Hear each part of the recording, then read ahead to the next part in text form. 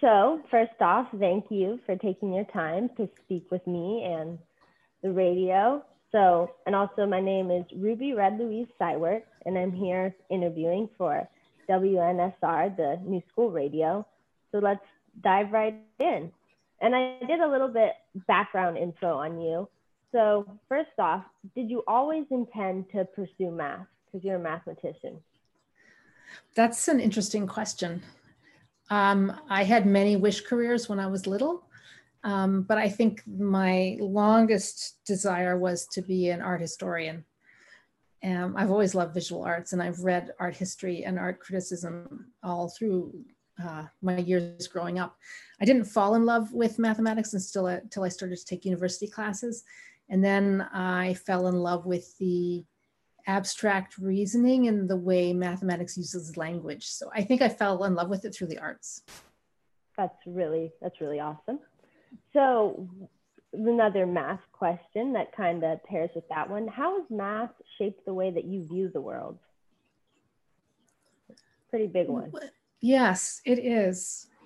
You know, I think one of the things that I like about mathematics is the precision of its language and the way it takes intuitive ideas and finds ways to kind of formalize them and make them precise and then think about them. But at the same time, I like the world really ambiguous. And I think the more I do math, the more I like the ambiguity of the world. So I like to hold those two things in, in parallel, because I think they work together well. You know, you do your little, you sort of abstract, you do your mathematics, and then you sort of try to extrapolate the math back into the real world. And then you realize to some extent it works and to some extent it doesn't. And that I like the beauty of that. An existentialist a little bit. Maybe. So what other significant influences have shaped your worldview? That's a very broad question. You can take these questions as you will, you know? All right, give me an example of what kind of category of thing you're thinking about. I guess that's a very mathematical response, but tell me. Well, I mean, you talked about how you want to be an art historian and your interest in artists, like, or just like special things in your life that has shaped you, you know, or maybe a place you visited or a mentor or something like that. I've never had a lot of mentors, but I've always been interested in cultural history broadly. I've done a little bit of traveling, not huge amounts, but I've always read a lot from different periods of time. One of the things that I think is interesting about studying math is it's one of the few areas where you learn completely ahistorically. So mathematics has a history, but when you're learning math, you don't learn that history. You just learn sort of, you know, one theorem and then a proof and then a problem you work on and so on. And so you don't really get a sense of how mathematics developed over time. It's something it's taken me a while to learn, and being able to slot the history of math in with the history that I know of the world's developing has been really interesting for me to sort of map it out in time and place. So I guess I'm not quite sure how to answer your question, but there's no wrong answers. Yeah. That's why I like it, you know? Yeah. So what drew you to Lang and the New School? I came out of a PhD program that was very research focused, and I wasn't sure if I wanted to continue to do research. You know, mathematics is a very male dominated profession, and I never felt like I experienced any overt sexism, but it felt very isolating to be a woman in mathematics. So anyway, when I came out of my program, I wasn't sure I wanted to stay in mathematics. So I spent 10 years teaching in a small college in Pennsylvania while I sort of thought about what I wanted to do. And then when the opportunity came to teach at Lang, I loved the curriculum in general, the interdisciplinarity of it, the fact that I would be working with lots of colleagues who weren't mathematicians, and the fact that there's a lot of creative freedom. You know, I get to invent new courses all the time.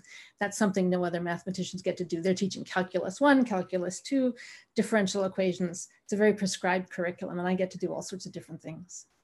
What's an example course that you created? I'm interested. I'll give you two. One is ethnomathematics, which is a little, right, and no one's ever heard of that word before, but it's a combination of a history of math and an understanding that, and sort of anthropology of math, and an understanding that all cultures have mathematical thinking in them. And so it focuses on thematic things like how do different cultures think about time? How do they organize their calendars? How do they think about space? How do they think about family relations? How do they think about visual pattern making? So these are all mathematical things, but we study in the context of different kinds of people. So that's one class. And then the other class I might mention is in the area that I ended up working in, which has to do with fairness. So sometimes it's called fair division. Sometimes it's called decision theory. It's about how do you share resources? How do you make decisions? How do you do things like vote in a fair ways? And so I've developed a couple of courses around the idea of fairness. That I have always had a hard time with math, but those courses, I would like to take those.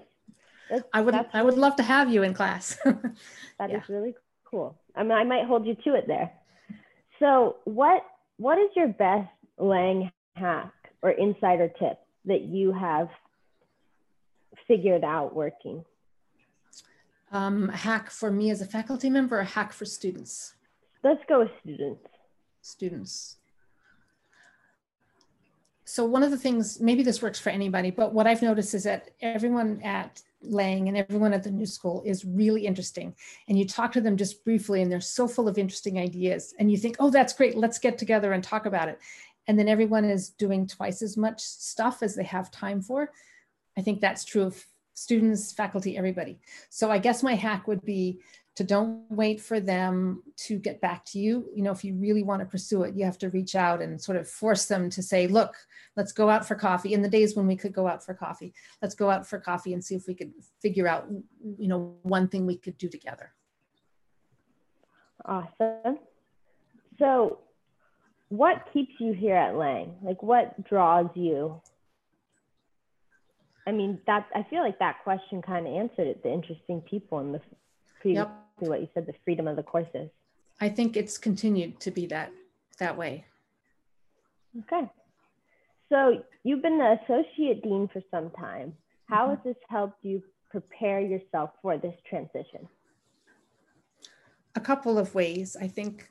So my particular title was Associate Dean for Faculty Affairs. And what that is concerned with is sort of overseeing the role of faculty at Lang. It's a little bit about professional development, making sure that faculty have the resources they need to teach.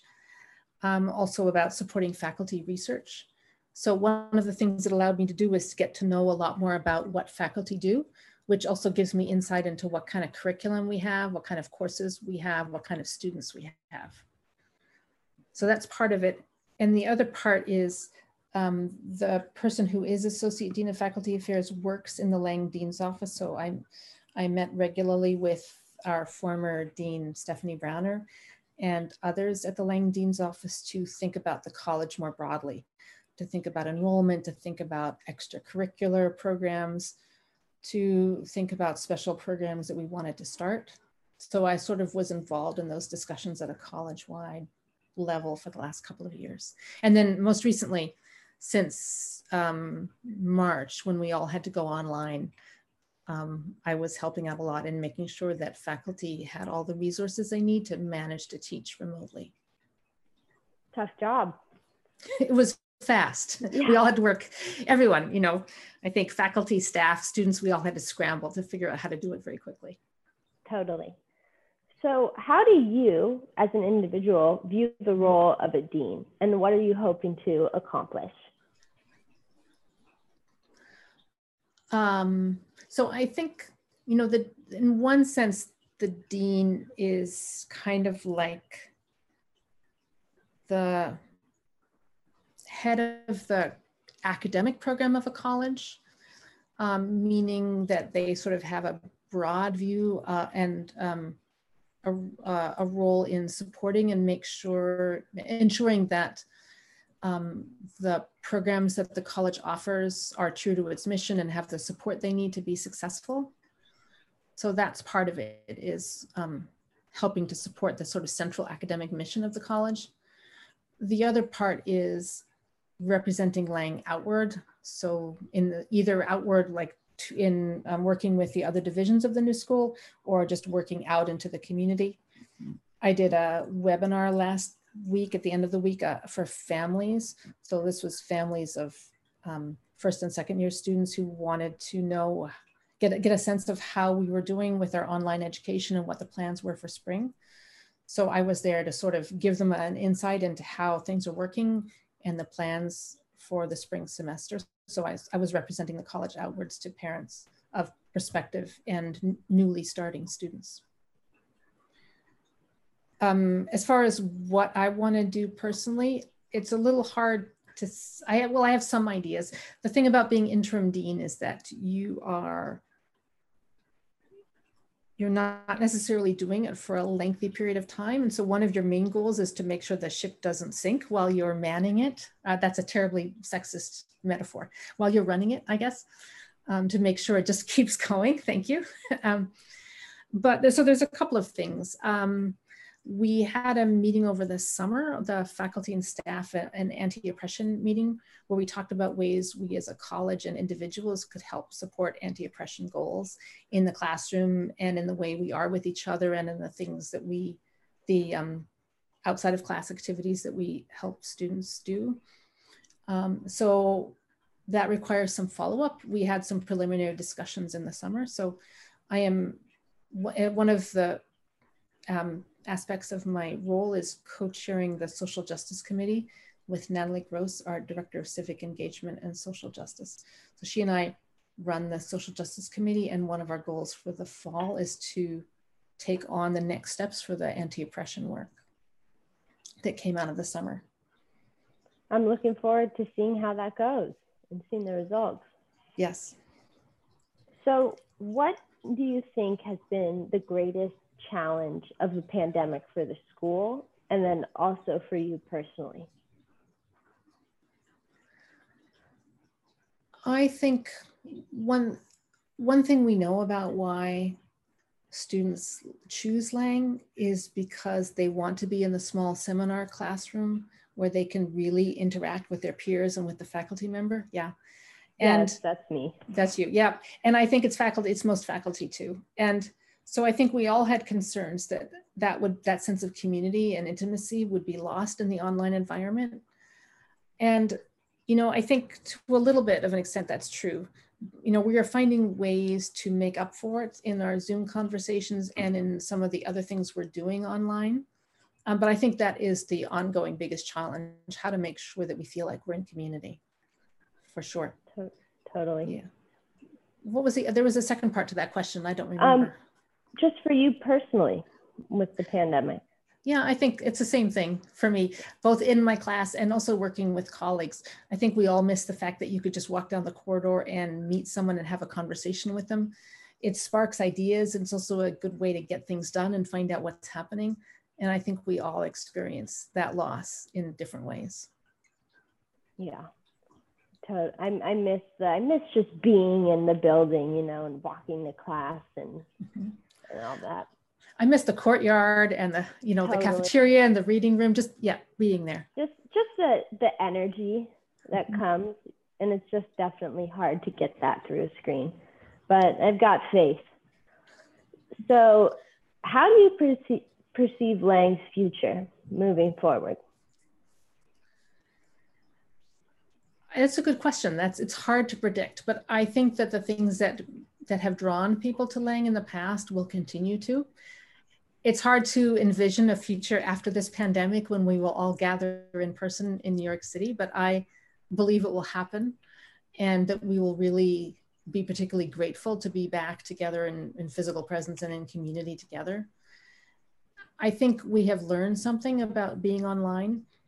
That there are certain things that work well. I mean, one thing about being online is that when you need to have a gathering of many people, it's much easier to gather people in Zoom for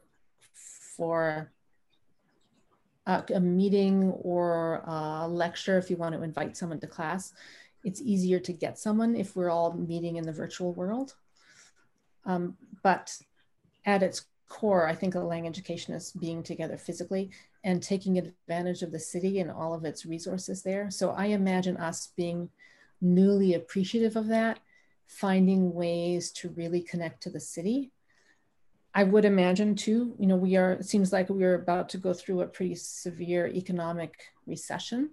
So finding ways that the Lang community can reach out to local organizations and help rethink the city's future. That makes it sound a little grandiose, but in our small ways, finding ways to help build back some of that strength. Yeah, small scale, and Mm-hmm. just get with the community. I'm a big fan of that. And I think that's a lot of the students' core values too, is giving back. And because we love this city, so we want to help it keep pushing. Agreed. So that we're done with the written out questions, but if you have anything else you want to share or add? I wouldn't mind asking you what it's been like working in the radio since the pandemic. Well, I love it a lot. Mm-hmm. I wasn't working in it before. This is my first semester or trimester. It's definitely hard pulling it all together, you know, as is any class, because I am an in-person person.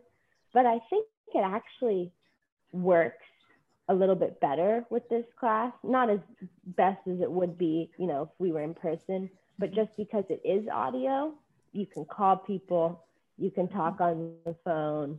But I would definitely appreciate being able to go sit in class, use the programs, walk up to my teacher. But overall, I'm just super thankful that I'm still able to be in school. And I'm able to interview you. So it's not working out too bad, you know, it's pretty good. Can I ask a related question? What does working in the radio teach you about the new school? Like, are there some ways that you learn about how to report about a community? I think yes. And I don't think that I've had enough time working to fully answer that in the right way, but it's starting to teach my brain, yeah, who do I go to? How do I route the conversation? What type of information do I need prior? But I think that, and it's just nice that we have a radio station, you know, to present localized information for our community. So I think it's really beneficial. And I'm glad that I'm doing it. And I still have a lot to learn. That's good. This is my first interview. Wow, excellent. You're doing a great job as far as I can tell. Although I feel like I've done most of the talking. A little trade-off. Because it's not a podcast, you know. It could be. Yes, yes. There was something I was going to say in relation to that. I guess, you know, I think anything, you know, what there's a cliche about anything that's worth doing is worth working at. Maybe I'm misquoting that, but I think the fact that you're saying you're still learning about it, I mean, I think shows that there is a lot of value out of this medium, and that there are ways to always make it better. Yeah. Yeah, I think this is something just radio needs to be preserved forever, and it's just really important because sometimes people don't have access to visuals all the time. Mm-hmm. And turning on the radio is something different entirely than turning on the TV. So, and I think it's crucial for any community, you know. And I've been getting interested in it, and I live in Bushwick, so I'm trying to find, you know, local Bushwick radio stations and all that jazz. Yeah. So I'm excited for this class for sure. Can I ask you one last question? Like, how was your experience of being remote this semester? But if you had to describe it, yeah. Difficult, to say the least, but also still rewarding. I did not grow up with computers at all. I was always playing outside, eating dirt. And I was drawn to Lang because of going to museums and people coming in and small classes. So it's definitely, and I am neurodivergent, have a little bit of ADHD in there. So it's been hard for me to figure out how to really retain and sort the information because it's all coming from one place and just one, there's like a major disconnect and my brain needs the going into classes. So I would say it's difficult in a way that I'm having to learn how to learn in another way. So that's my, and I'm also just, again, like, I'm so thankful that I still get to be in school because some kids can't. And I really am trying to work it as best I can. But like, for example, my little brother, who's 15, he loves it. He loves the online learning and he's really succeeding a lot more than he was when he was in school. So I think it just really depends on the type of person you are. But I like being in person, but I'm also thankful for the screen time too. Yes. I imagine that sentiment is held by a lot of people in different ways. We are all adjusting to learning in this way, but the fact that we're all doing it together means we still value the experience, and we're grateful to be able to do it in whatever format we have, for sure. Yeah, the love for learning. Mm-hmm. It's pretty big. Yeah, yeah. And then now I have a question for you, just to cherry on top. What is your favorite book that's in your bookshelf right now? Oh no. Top All right, three? That's an impossible question. So this one will make me sound really nerdy, but it is the one that's right here in front of me. This is a work-related book. It's called Fair Representation. It's written by two people who are sort of mathematicians / economists. And it's a history of apportionment in the United States. And that means how do we figure out this sounds very technical. How do we figure out how many representatives each state should have in the House of Representatives? It seems like a very simple question, but it actually is quite complex. And so this is a wonderful combination of history and political theory and a little bit of mathematics thrown in.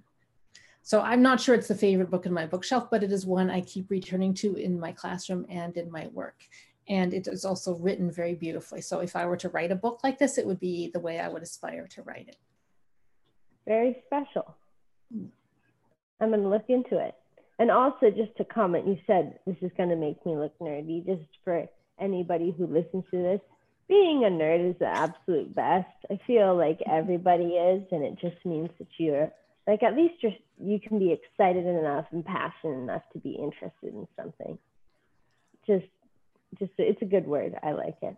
Thank you. I appreciate it. So I think that's all I have to offer you. Yeah. For now. For now, I'm holding you to it. But this was a wonderful, a good meeting, a lot of information. Thank you so much for your time again, and Spencer for scheduling this. And I am excited to see it published. And I just want to thank you, Ruby. It was a fun conversation and really great to hear about your own experiences at Lang and working on the radio station. So I look forward to hearing more from it and from you. Maybe I'll be in your class. Maybe. Excellent.